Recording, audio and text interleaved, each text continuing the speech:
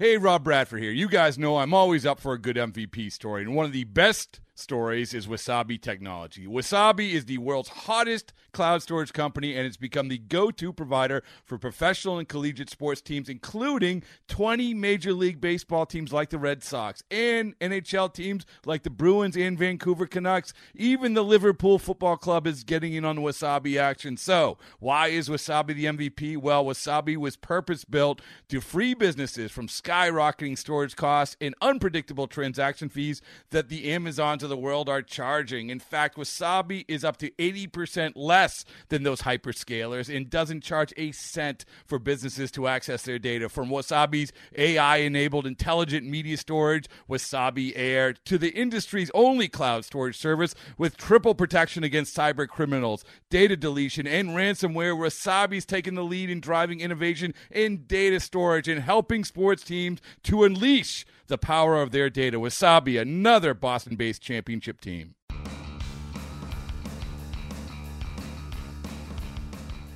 You're listening to MLB.com Extras, brought to you by MLB.tv. It's baseball everywhere. Hey everyone, Tim McMaster here along with our MLB.com Rays reporter Bill Chastain. And Bill, the Rays have been playing well as of late. They did run into King Felix on Monday night, and he was pretty good. They hit a couple of homers off him, but overall they couldn't break through for much more than that. Logan Forsythe also injured during the game, hit by a pitch, but the X-rays are negative. Forsythe has really been maybe the Rays' best player early in the season. Do you expect him to be ready to go on Tuesday? I know he said after the game, I think he was day-to-day. I'm guessing based on him coming out, and, he's one of these tough guys, but for him to come out, it had to really kind of sting him. I'm guessing that he'll probably be out the next 2 days, and then he'll have the off day on Thursday and probably be back by Friday. So give him a little bit of a break. The home runs are interesting, Bill, because the Rays have been hitting a lot of them, 23 homers over the last 13 games. But it's almost been a case of that's the only way they've been able to score. I mean, you're not going to say, hey, we need to hit less homers. Home runs are great. But what needs to happen for this team to be able to score in different ways? Well, and I had this discussion with them last night, because it's kind of odd. You sit there and, you're getting picky about how you're scoring your runs. But it is an oddity. And home runs for the Rays, a team that traditionally has not hit home runs, is the biggest oddity. But talking to hitting coach Derek Shelton, he says it's just a matter of they need to hit better with runners in scoring position, and they just have not done that. Now, talking to them as far as last night, they had a pretty good excuse. They said that the King was pretty good about breaking up rhythms in lineups and not letting you string together those hits you need to score runs, other than giving up the two solo home runs. So it just comes down to better approaches with runners in scoring position and coming through in those situations. Now, Tuesday night, Drew Smyly will be back on the mound, and he's been real good. And we talked in spring training and leading up to the year, and you kind of anticipated that he would be a real good pitcher in this rotation and a real big addition after battling the injuries, and he hasn't disappointed at all. No, and I think he's fascinating to watch because, you'll see a pitch come in, he'll throw a 91-mile-an-hour fastball, and you'll see a hitter swing at it and look like he just swung and missed at something 96 or 97. Somehow he's very deceptive in his delivery, and it's particularly hard for hitters to pick up who haven't faced him before. I know going against the Dodgers in his last start, I was not surprised at all that he did well out of the gate because most of those guys had not seen him, and that just adds to the equation of how hard it is to pick it up when he's done that. But in addition to that, he's done a really good job as far as getting ahead in the count. You sit there and you watch him and you look up at the scoreboard, it's always 0-2, 1-2. And, when you're pitching in those kind of counts, typically you're going to have success. He's been very good, and it seems like Chris Archer is back to being Chris Archer over his last three starts. The team is 3-0. He's 2-0. The ERA is under 1. He's had the strikeouts over 1 per inning. What's been the difference as of late with Archer as opposed to his first few starts of the season where it seemed like he was still trying to figure things out? Well, according to him, his stuff has been the same.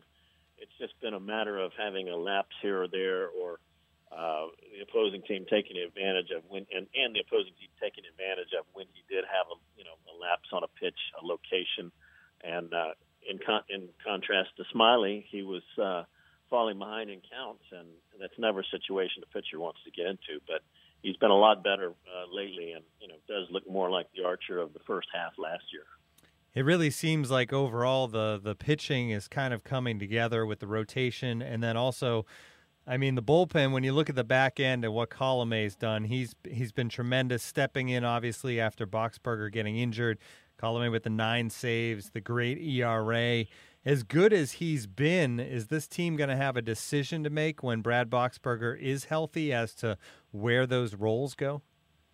I don't think you're going to get him to say anything, but I think pretty much Boxberger's going to step back in there, and they're just going to, you might see Colome close on a night when Boxberger's not available, but what this does is it just strengthens the back end of the bullpen even more.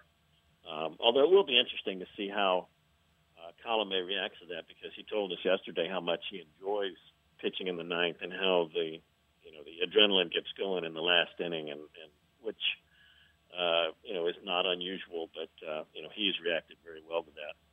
Yeah, it's one of those interesting things where some guys who are great relievers go to pitch that ninth inning and maybe aren't as good, and then other guys seem to be able to raise their game in some way because of that adrenaline, the way it affects him. And he certainly has been very good. As for Boxberger, I know he's slowly getting back. What is the timetable as of right now? When do they expect him to be back with the big league club? Well, he threw a batting practice in Charlotte yesterday to the Class A, some of the hitters there. Everything went well.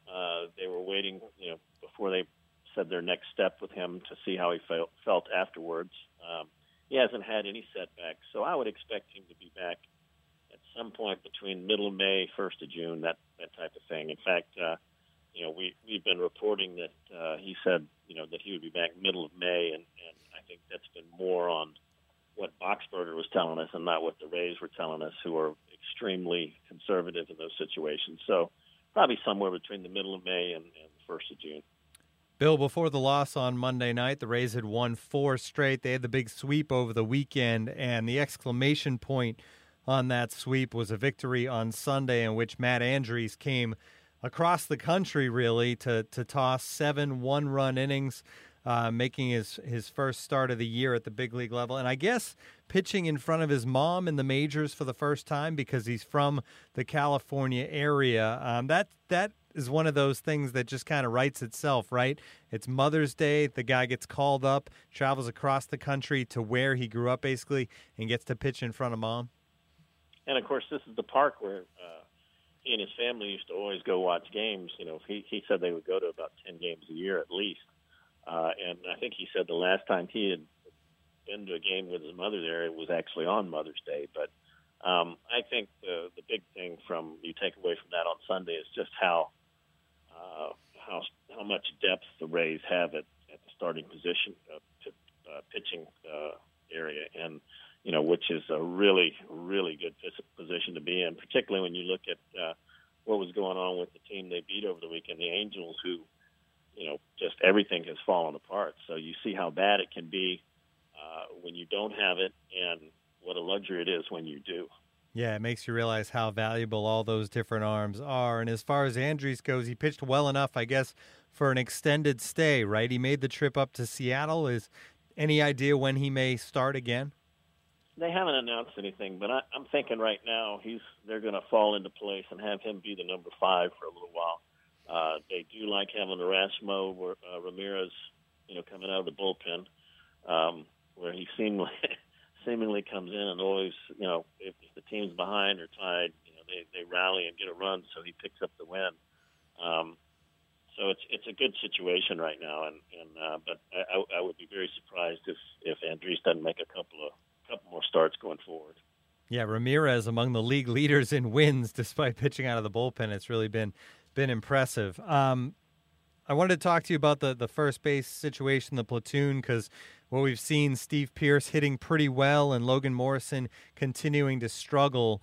Could there be a point where Pierce starts to face right-handers as well a little bit? Or are they set on sticking with this and the confidence that at some point Logan Morrison is going to kind of break out and start to swing the bat better? Well, Pierce has started against some right-handers. They have done that.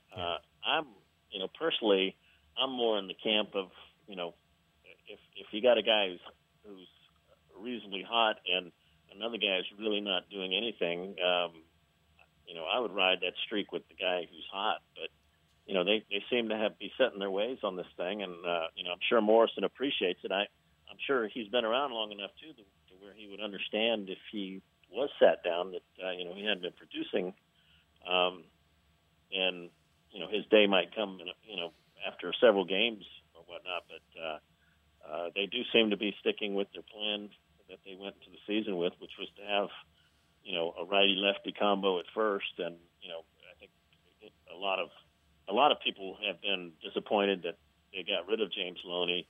I think they made their commitment before the season started to having the potential of having more pop at the first base position, as far as home runs go. So, we'll see. I don't think if he continues to struggle too much longer, I think they will have to do something, though. Some managers, when you look around baseball, seem to have a little more loyalty, I guess is the word, to stick with guys, especially early in the season, than other managers. Has Kevin Cash, in his year plus with the Rays, seemed to be that kind of guy that sticks with his guys and shows that patience and that confidence that they'll come around? Well, to me, it looks like they went into the season with a plan. They're trying to stick to the numbers from that plan. Obviously, every hitter goes through highs and lows, and maybe they're of the opinion that if you keep running them out there, it's going to eventually get to where it goes. So, you can call that loyalty or you can call it a plan. Either way, it seems to be what they're going to stick to doing. This has been MLB.com Extras, Rays Edition, along with Bill Chastain. I'm Tim McMaster. Tune in again next week.